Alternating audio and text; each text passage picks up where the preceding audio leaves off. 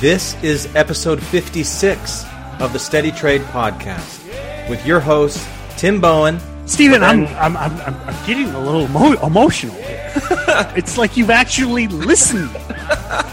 And Steven Johnson. But like, if that stock pushes into the close, I mean, you can get home from work and you can sell into the aftermarket hours if you want to. Today, Tim and Steven walk you through part 6 of Tim Sykes' 14-part free trader checklist video series.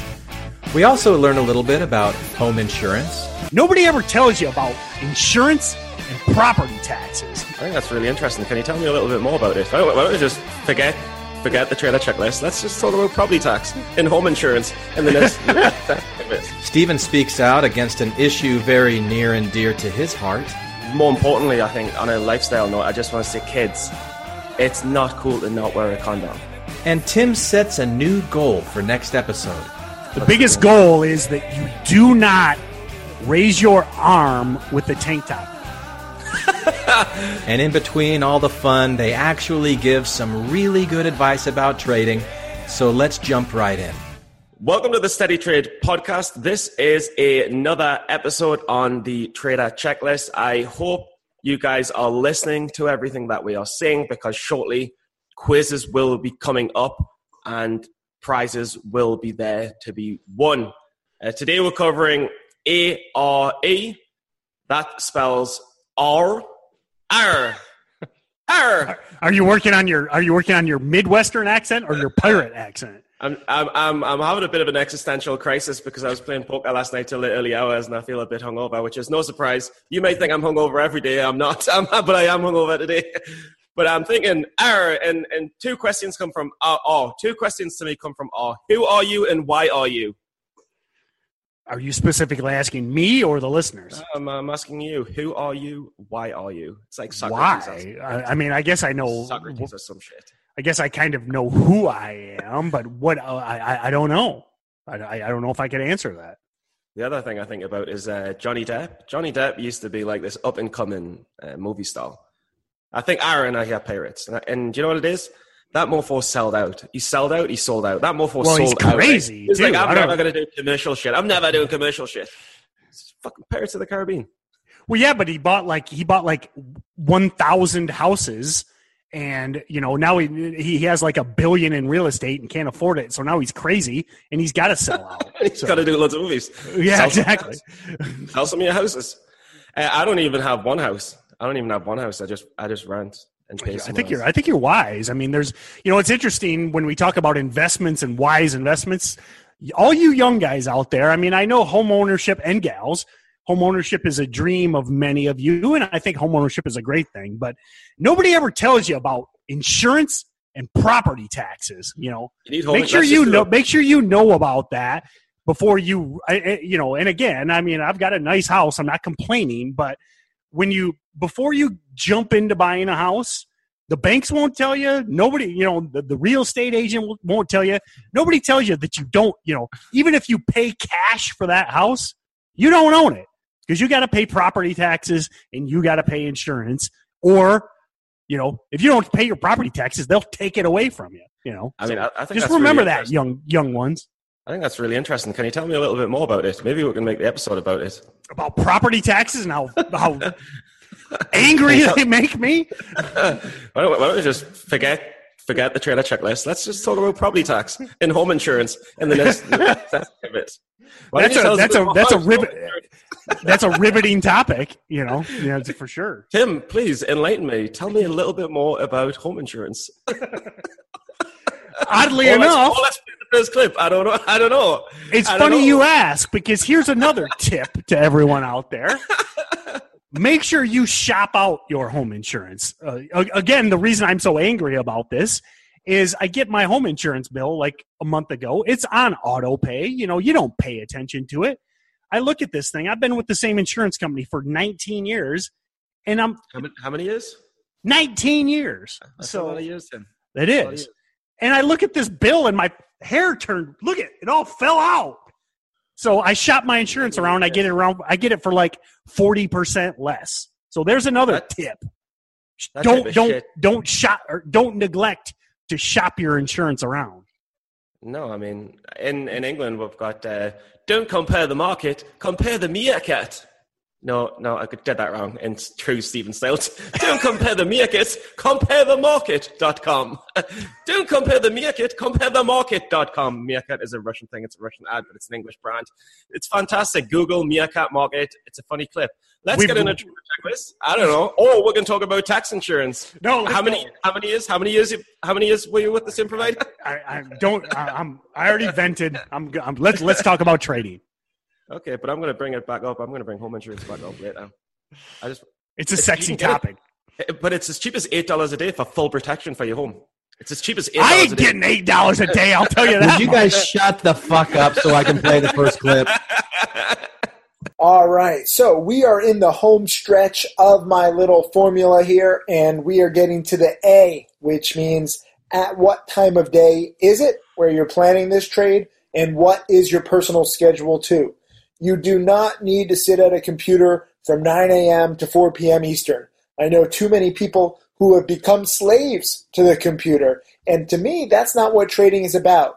Successful trading for me is about putting it in my own schedule, taking advantage when there are great opportunities, but letting the market come to me, not trying to force what I need and my cravings for action every day upon the market. The best times to trade are the first and last hours of the trading day. Okay? Let me just repeat that. The best times to trade are the first and last hours of the trading day. So Tim makes a great point, and I mean, I've lived this for 10 years, and then I talk about it every day. I say you have to be there every morning. You have to be prepared. You have to be looking at what's moving. You have to be looking at the news, figuring all this stuff out. But build your plan, build your watch list, get ready. But there is no reason the majority of the year to sit there all day long. Now, if we get a crazy mania, like, I think back to last winter in January when we had Bitcoin mania. I mean, we had 10 stocks moving at once.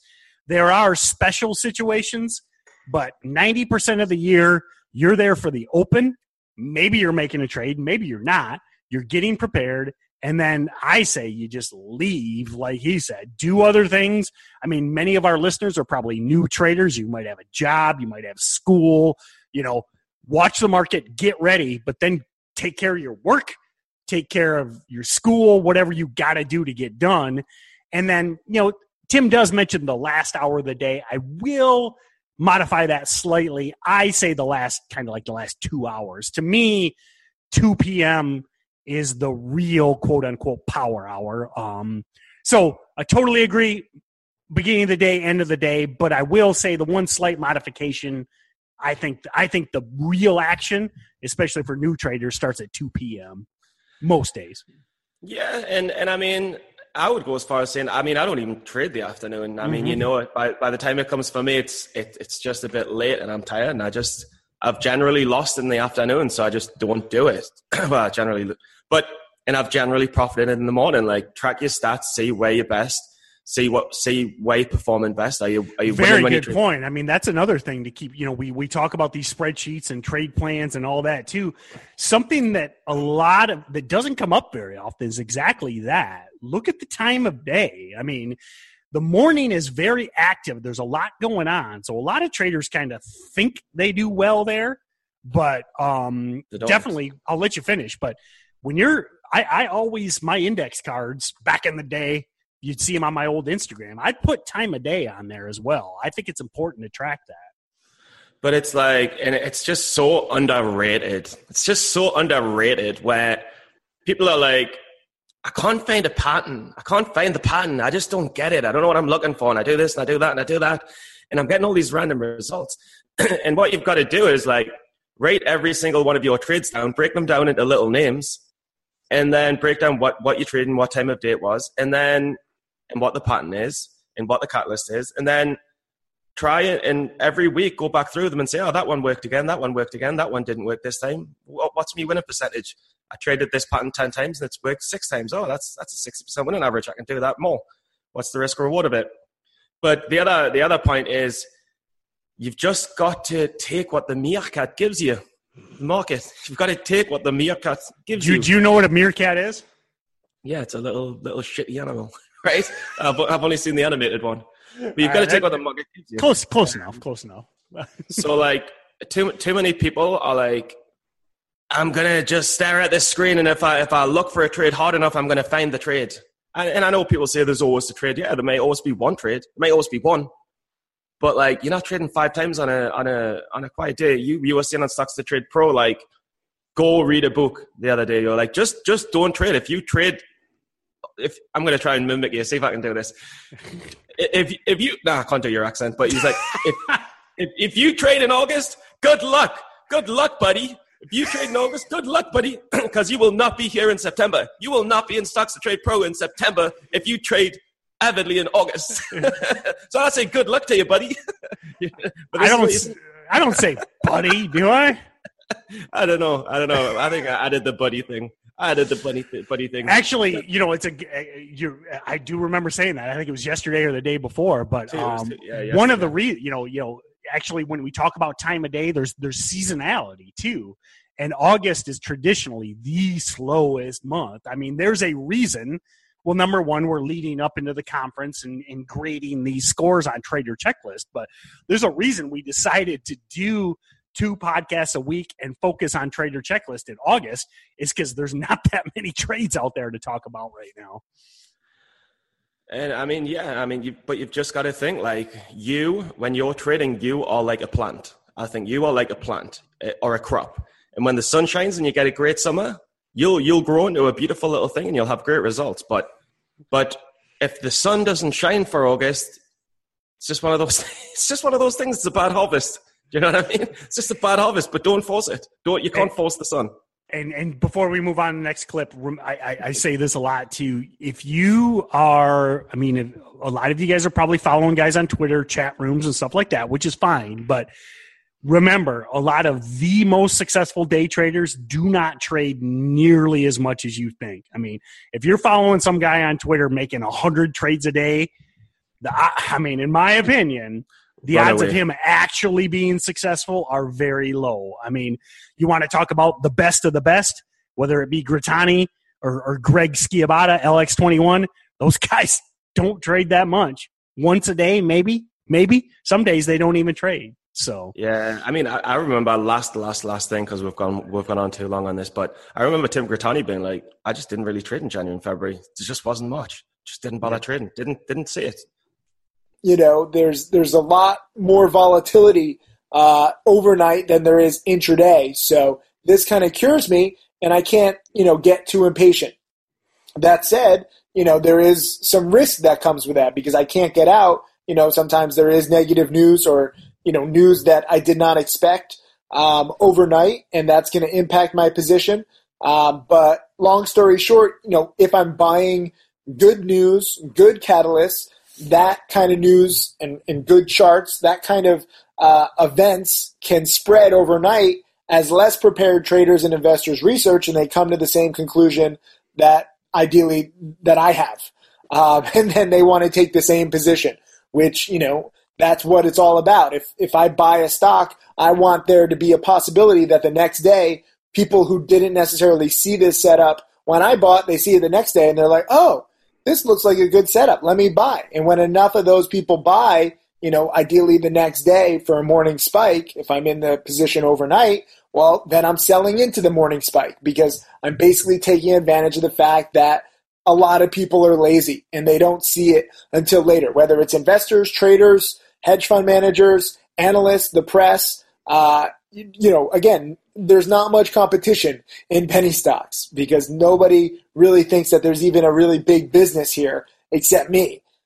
So if you are meticulous like I try to be and try to show you, you have that same advantage. Great point here. And I think this is a mistake that many new traders make is trying to overnight or gap stocks without news. Okay. Yep. I know Steven's not much of an overnight trader. This is one of my favorite types of trades, whether long or short. But when we're in Stocks to Trade Pro, when we're looking for a gapper, we call it, which, the idea behind a gapper is, and one of the reasons so many small traders love that setup is particularly because of the PDT. We've talked about the PDT in past episodes. You can only make 3-day trades in a rolling 5-day period. The beauty of a gapper setup is you're buying a stock that, in a perfect world, gaps up the next day. Say you get a 10, 15, 20% gain. You sell the next day. You don't use one of the day trades, which is what makes it so attractive to beginning traders, guys under the PDT. And I agree with that 100%. But the mistake people make is they try and gap a stock with no news. And you think about what Tim said. You want people to get home at night, open up their Yahoo Finance, watch CNBC, go on Twitter and see people yapping about this story. So whatever it is, they got a new contract, they announced earnings, what new technology. You want people to find that at night, find it the next day, and latch onto that. Now, the beauty of Stocks to Trade, as you see behind me, is we have one of the fastest news feeds out there. So the great thing is you get the news. We're recording at 12:30 Eastern. Say some news alert goes off right now. I buy that. The stock closes strong. It becomes a gapper setup. Then Steven gets home at night. The producer gets home at night. You get home at night. You read that news. You get excited. You buy that stock in the next morning. More buying brings a spike in the price. I can sell into that. I profited because I was there first and recognized the news and exactly what Tim's talking about. Yeah, and I just think a lot of people are saying I can't trade because I work through the trading hours, and that's the other crazy thing about the time of day that you're trading. With your VWAP hold setup, all you have to do on your lunch hour at 2:00, you've got a full hour to do it. All you need to do is look at what stocks are up, bang up Stocks to Trade, look at what stocks are up, look at, and it's crazy because first of all, you're in the afternoon, say 2 p.m., some stocks have spiked and then they've given it all back in the field. You've already eliminated all of those. You're looking only at the ones that have spiked and they've consolidated and held all day. And then at 2:00, you're thinking, I'll tell you what, I've got this whole level of consolidation. I'll check the news. If it's got good news, it's a clean chart. There's not much overhead resistance. There's a lot of volume. You're going to think, well, I'm just going to buy this and I'll put a stop loss in. And then you've let the stock prove itself. It's likely to push into the close. If it doesn't, it failed. It's one of those things. Your stop loss goes off. Steven, I'm getting a little emotional here. but it's like you've actually listened. It's like a sea change here. But it's true. It's true. I need a moment. I think he's serious. I think he's actually serious. But if that stock pushes into the close, you can get home from work and you can sell into the aftermarket hours if you want to, or you can watch for the gap up, and then the next day you're thinking I can sell half and then sell half at the open if it doesn't push. Or if you're at work, just sell it in the pre-market before you go to work, and because it'll leave that gap, and all the longs take the gap I set up, what you just talked about, and then it'll fail at the open because all the longs were gapping it. And then if it spikes, or just put a stop loss in, and if it fails at the open, then it fails at the open. But you can trade while working full time, and you don't need to stare at it all the time. Just put a stop loss in and look for the criteria at 2:00. Halas. Very, very well said. Halas in Arabic. Halas means point done. And this is me Egyptian friends dancing. Next clip. But I do have to repeat this. Overnight positions are risky because I cannot exit quickly.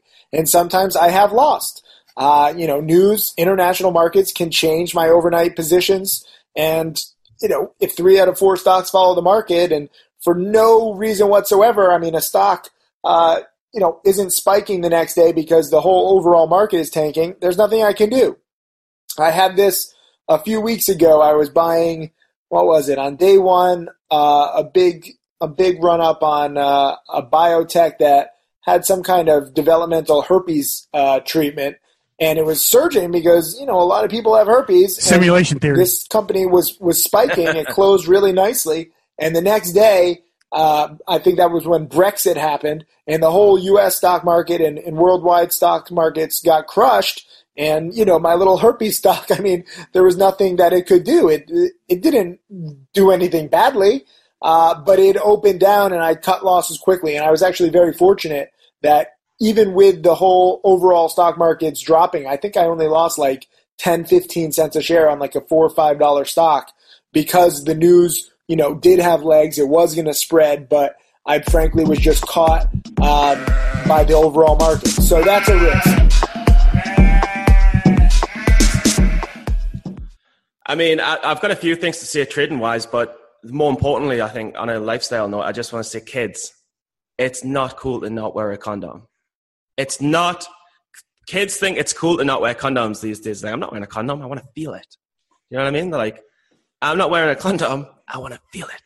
I want to feel it. Do you know what I mean? Like, I want to feel it. I want to feel it. Condoms are ultra thin these days. You will feel it anyway. Right? I don't know if you want to say anything, Tim, before no.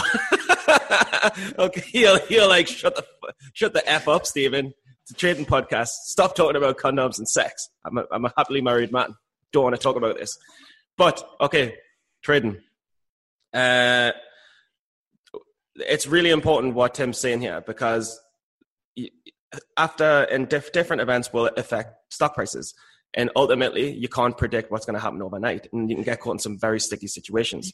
More importantly, what I would say is, why are stocks on the stock market? They're there to raise money. The low price stocks, the micro cap stocks, are the worst people for trying to raise money because they've got the worst fundamentals and financials.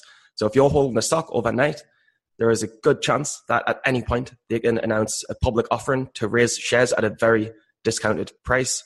And that will plummet the stock price, and that will plummet your account. So there is a risk.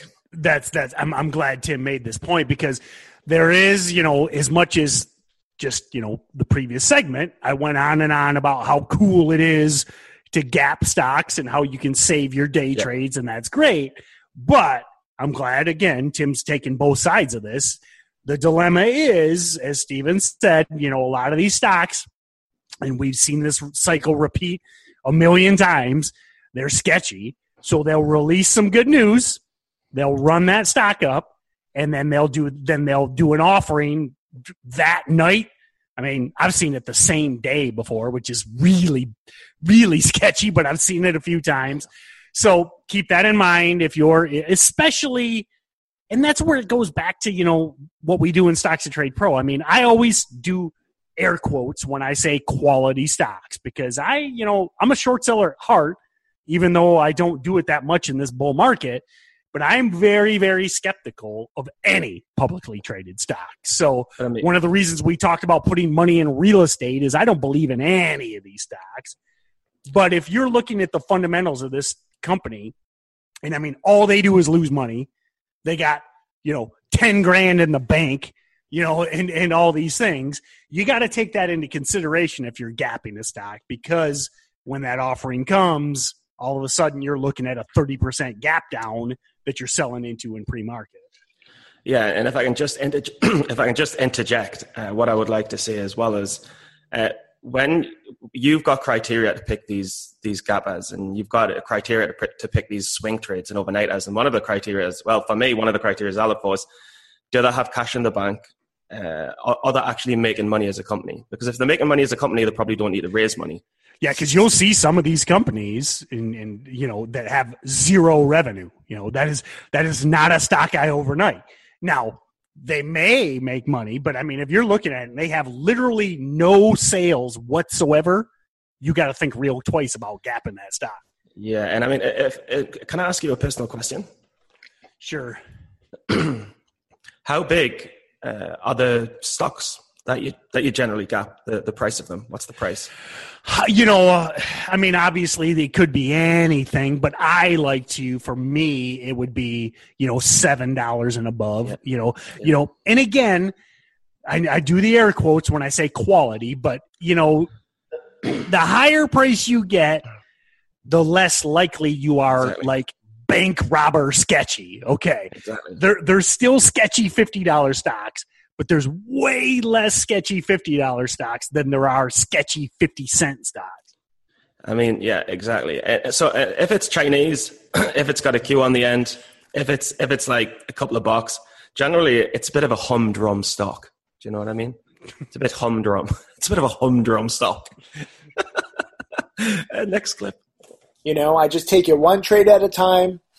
I have no expectations, no preset profit goals. I am grateful, so grateful for every single opportunity. This is why I think it's very dangerous to set too many goals where, one of my students, Jane, she just passed $100,000 in profits, and she followed that tweet up with another tweet saying, oh, I expect to be over, 250,000 by X date. And I was like, whoa, Jane, congrats. Excuse me, I'm losing my voice. But congrats on making six figures, but do not get ahead of yourself. Do not try and give yourself these deadlines to pass some milestone. Tim Grittani, I think, has one of the best stories where, I actually went to Ohio to film him as he was going to cross $1 million in profits. He wasn't my first millionaire student. He was my second. But the first time I went to Ohio, he promptly lost about $50,000 because he was trying to force a trade that wasn't necessarily there. And so I actually went back to Ohio for a second time with a camera crew. When he did pass $1 million, he made like $9,000 on the trade that pushed him over. It was awesome, but just be aware, no matter what milestone you're passing, it doesn't really matter in the long run, okay? Anyway, so very good point. I've seen it a million times where a lot of new traders will hit a little bit of success and then they start setting profit goals. They're like, okay, if I made 1,000 this week, I can make 2,000 next week. I can make 10 grand next week, et cetera, on down the line. And I think it is very, very bad to try and extrapolate like that. I mean, you got to take what comes to you. I mean, if you made, actually, again, we're recording in August, say you crushed it in July, if you think you're going to double your profits in August, no way. I mean, it's just so lean out there right now. And you're going to come into August, you're going to be like, oh, okay, well, I got to beat July because I made 10 grand in July. I want to make 20 in August. And next thing you know, you blow up because you're trying to force the market to bend to you. The market never does what you want. You have to react to the market. Yeah, and I mean, in that way, you've got to be a bit almost Zen-like. You've just got to be very passive. You've got to be very accepting of what the market offers and gives you. And targets are the worst. Yeah, as you said, targets are the quickest way of blowing up. It's the quickest way of doing something wrong. You've just got to passively look at the market and think, is there anything good today? No. I'm going to go read a book. When you first start in your first year, you're so into the market and you're so desperate to grab every hour. I think that enthusiasm can be a hindrance. Oh yeah, in some ways, that enthusiasm, and later on down the line, I've been doing it. I'm coming up to 2 years now. For me now, I'm much more if there's nothing good, I'm just not trading. I'll not even look. I'll just shut it down. I'm like, whatever, just take a day off. I'm not so profligate with my enthusiasm. Yeah, I think it's you gotta look at it as I use sports analogies a lot, but I mean if the pitcher just keeps throwing you balls, there's no point swinging the bat. I mean you got to sit there and you got to wait for a strike because if you start swinging at bad pitches, you're just going to strike out. And same with your trading. And I think I remember Tim Sykes says it better than anyone. He was like, "You will know when there's a good trade." You'll know it because you'll be like, I can't believe this is happening. There's been some trades where I'm like, oh my God, how is this up this much? And how haven't shorts jumped on it yet? I'm like, oh my God. And then there's other trades where you're like, I'm just going to take this because there's nothing else to take. That's a great point. I've got an analogy for you.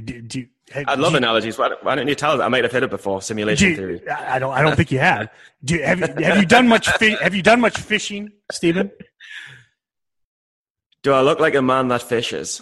The question. Do you know what it is? I've never. Do you know what it is? You're a massive fisherman, and you've got the hat and everything. You're wearing a fisherman hat, even, right? I am. When you're not fishing, you're wearing a fisherman hat. And it's cool. Like, I like that you fish and you do the whole dot, you do the whole bow and arrow shebang. You're like, what's the other shebangs that you do? You're like hunting shit. And I'm just like, I'm a 21st century dude. You know what I mean?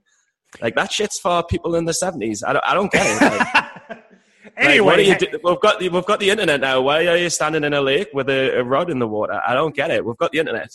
We've got Netflix. Why are you got a rod in the water? Have you done much fishing? No, but I want to. I want to try it. But I'll take you when we're in Orlando. I'll take you fishing. So anyway, the analogy I can think of that actually dovetails with you real well, and I'm assuming many of the listeners have fished at some point, but it's like when you cast out there and you catch a weed and you think it's a fish, you might think, oh, okay, it's a fish. But when it actually is a fish, you know it.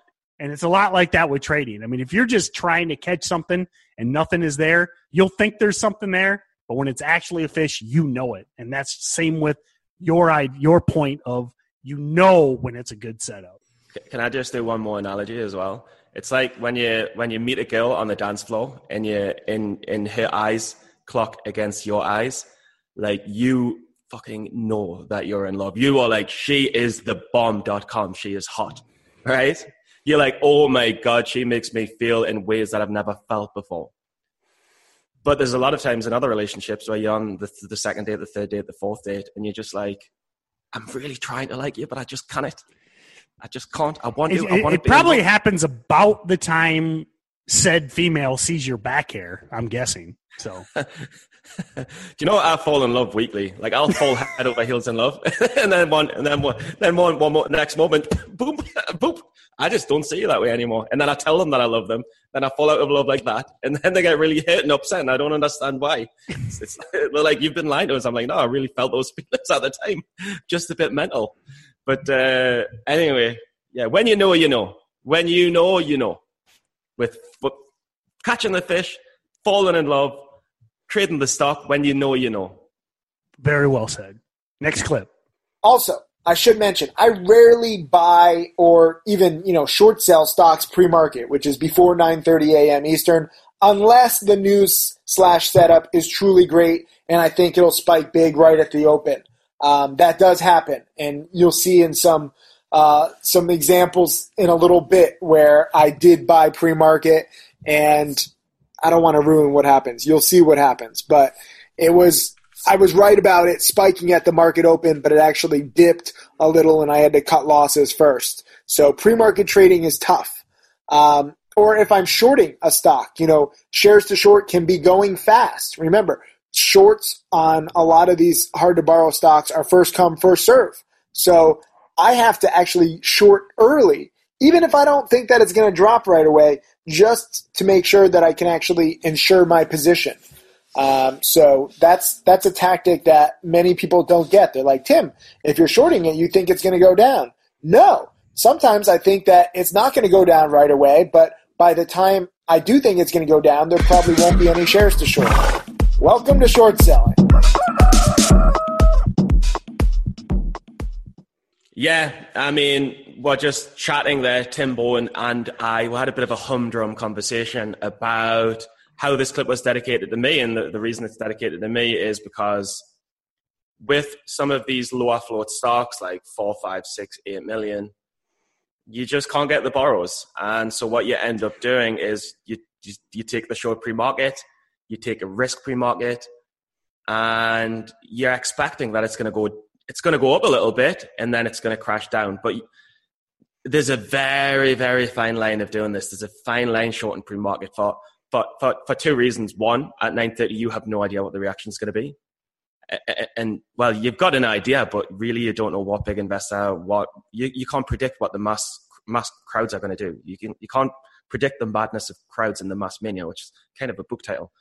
The second thing is often trading pre-market is quite light, and it just takes one big bidder to knock you out of whack.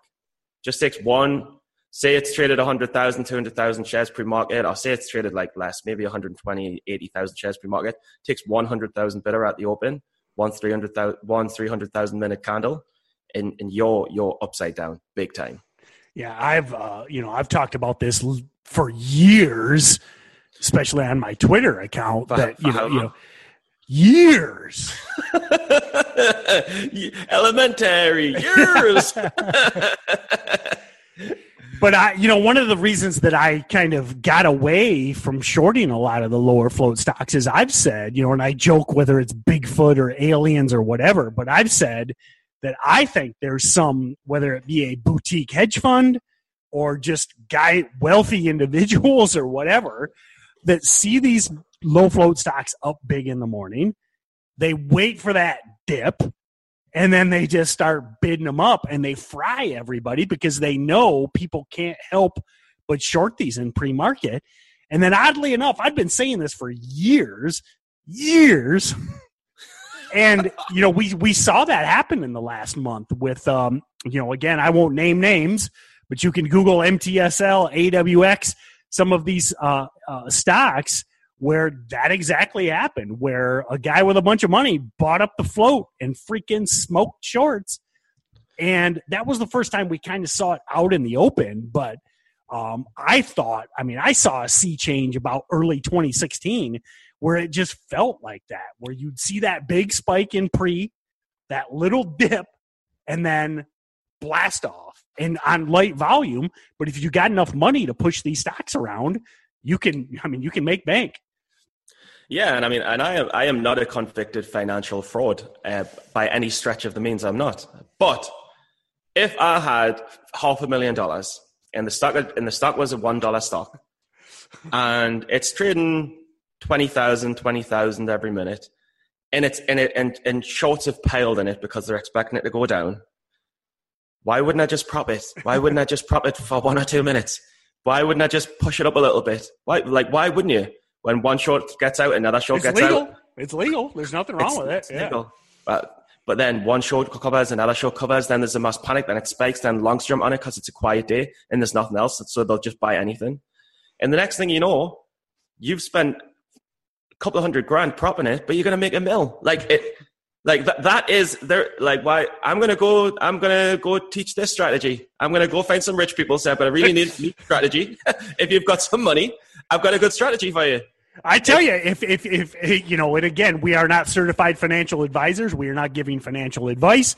But I tell you what, if you're some dude listening to this podcast and you got $10 million, look into buying low float stocks. Not the whole thing, but that's the thing though. I would short anything. You had the running joke where it's Steven shorts anything that's up. If it's got no catalyst and it's up a lot, you'd be like, he's shorting it. But the one thing I've stopped doing now is if the volume's too light, even if it is going to go down, just don't bother, because there's a good chance it's going to get manipulated by somebody. Mm-hmm. Next clip. Here is what this is basically all going to add up to. This is just a random screenshot I took, but we will have a tool on the Profitly website, Profitly/SSS. But this is what I want you to go to. This link for the time being when we release this DVD. If you go to Profitly/SSS, you will see this basically Google, or not Google Doc, I guess this is Microsoft Excel, where you can plug in your own ratings. 1 to 20 for pattern price, 1 to 20 for risk reward, 1 to 10 for ease of entry and exit, 1 to 10 for past performance history of spiking, 1 to 20 for what time is the trade and personal schedule. And obviously this is going to change very rapidly, and so will the risk reward based on, what time of day it is and what the stock is doing. 1 to 10 on reason and catalyst, and 1 to 10 on market environment. And you will end up with a total value of the potential trade. So we've gotten through the acronym, the PREPARE acronym. So you know what each letter in the acronym denote, and you've now got a breakdown, a summary of that. And then what we want you to do now is we're going to kind of play along with all of the listeners at home. And we've got a ticker. The rest of Trader Checklist, the best part is Tim actually goes through past trades and breaking down charts so you can actually see how he executes it. But what we'd like you to do now that you've got the knowledge is go to profit.ly/SSS. And the ticker we'd like you to grade, and it's actually a pretty interesting ticker because Tim Grittani had his greatest profit ever on this ticker a month or so ago, and he actually bought it when it was, I believe, about $1 and sold it when it was a little over $2, and the stock's actually over $4 now. So Grittani made $250,000, and he sold, $2 before it even hit, and it might not even be at the top now. So what I want you to do is go to profit.ly/SSS. The ticker is CVSI. So Cat, Victor, Sam, Indigo, CVSI, and try and implement the strategy, the Psych sliding scale, score it, and then next episode, I'm going to actually do the same. Steven's going to actually do the same on this ticker, and we'd like you to kind of follow along at home and see if you had the same thoughts we had on this ticker. Yeah, the only thing that we need to add is we need to add pretty much. I think we need to give the audience the time that would be taking the trade. Correct. The time and the date, because you need. I mean, and again, we've got hindsight, but that's okay. But we need to think at what time would you be taking this trade, and at what date would you be taking the trade? Yeah, well, the day I would like to focus on would be Monday, August 6th. So August 6th, 2018, CVSI. And at what time are you taking the trade? Is it like 9:35, 9:45? Let me look. At late day. Basically, this stock was trending. It's exactly what we talk about at Gapper. It had recent news, et cetera, et cetera. So, okay, cool. I'm gonna score it. I'm gonna come. And just one other thing that we need to go over. I don't think we really went through the R and the E. The R is just the reason, which is the catalyst. The E is the market environment. For example, environment's very quiet now. How is the market environment right now? Is it quiet? Is it busy? Is it good for longs? Is it good for shorts? Great point. I'm glad you remember that. So when we talk about environment, a lot of that revolves around the overall indexes. So look at when we talk about the environment, whether we say it's the market's up today or the market's down, we're primarily looking at the SPY, which is the S&P 500, or the DIA, the Dow Jones Industrial Average, and the QQQ, which is the NASDAQ index. Now, for me, I primarily follow the SPY because I think that's the best index, because the Dow Jones average is only, I think it's 20 or 30 stocks. The S&P 500 is the 500 biggest stocks. And how many stocks are on the S&P 500? 500. Just don't even answer that. And then the QQQ is an index of the NASDAQ. So I watch all three, but if you're only going to follow one, follow the SPY. And basically what you're looking at is a 1-year chart, 1 year, 1 day of the SPY. And what's the trend? Is it long-term trending up like we've been in for the last couple of years, or is it long-term trending down? Yeah, and I'm pretty excited to do this, and then maybe on the next episode we can go through some more. I can score some, you can score some. We can see what we scored together. We can see how actually it's fun. I have one big goal for the next episode. The biggest goal is that you do not raise your arm with the tank top on. Do you know? I am sorry, but this might be our least watched episode on YouTube, because if I saw that armpit hair on YouTube, I would close that video so fast. People are just like, I love the podcast, I love the content, but Stephen Johnson's armpit is disgusting. Disgusting. Like sleeping with that. I'm not going to go back into that. I'm not going to say it like that. Wear condoms. But wear condoms. Wear condoms. It's not funny if you get a sexually transmitted disease. And if you're young, you're going to have to tell your parents about it, because they're going to have to drive you to the hospital to get the antibiotics. It sounds like you're speaking from experience. Honestly, one time. Hi, this is Aaron, a.k.a. Double A Ron from New York City. And I like to go outside and find a stray dog, preferably an aggressive breed like a pit bull or a Rottweiler. Then I get real close, stare it down eye to eye until it starts to chase me. Then I run. That's right, I run while listening to Steven and Tim on the Steady Trade podcast. You can register to win real actual prizes at their website, steadytrade.com. And if you really like what you hear, give the podcast a 5-star rating and write a glowing review on iTunes. I did, and this is how we say goodbye in New York City.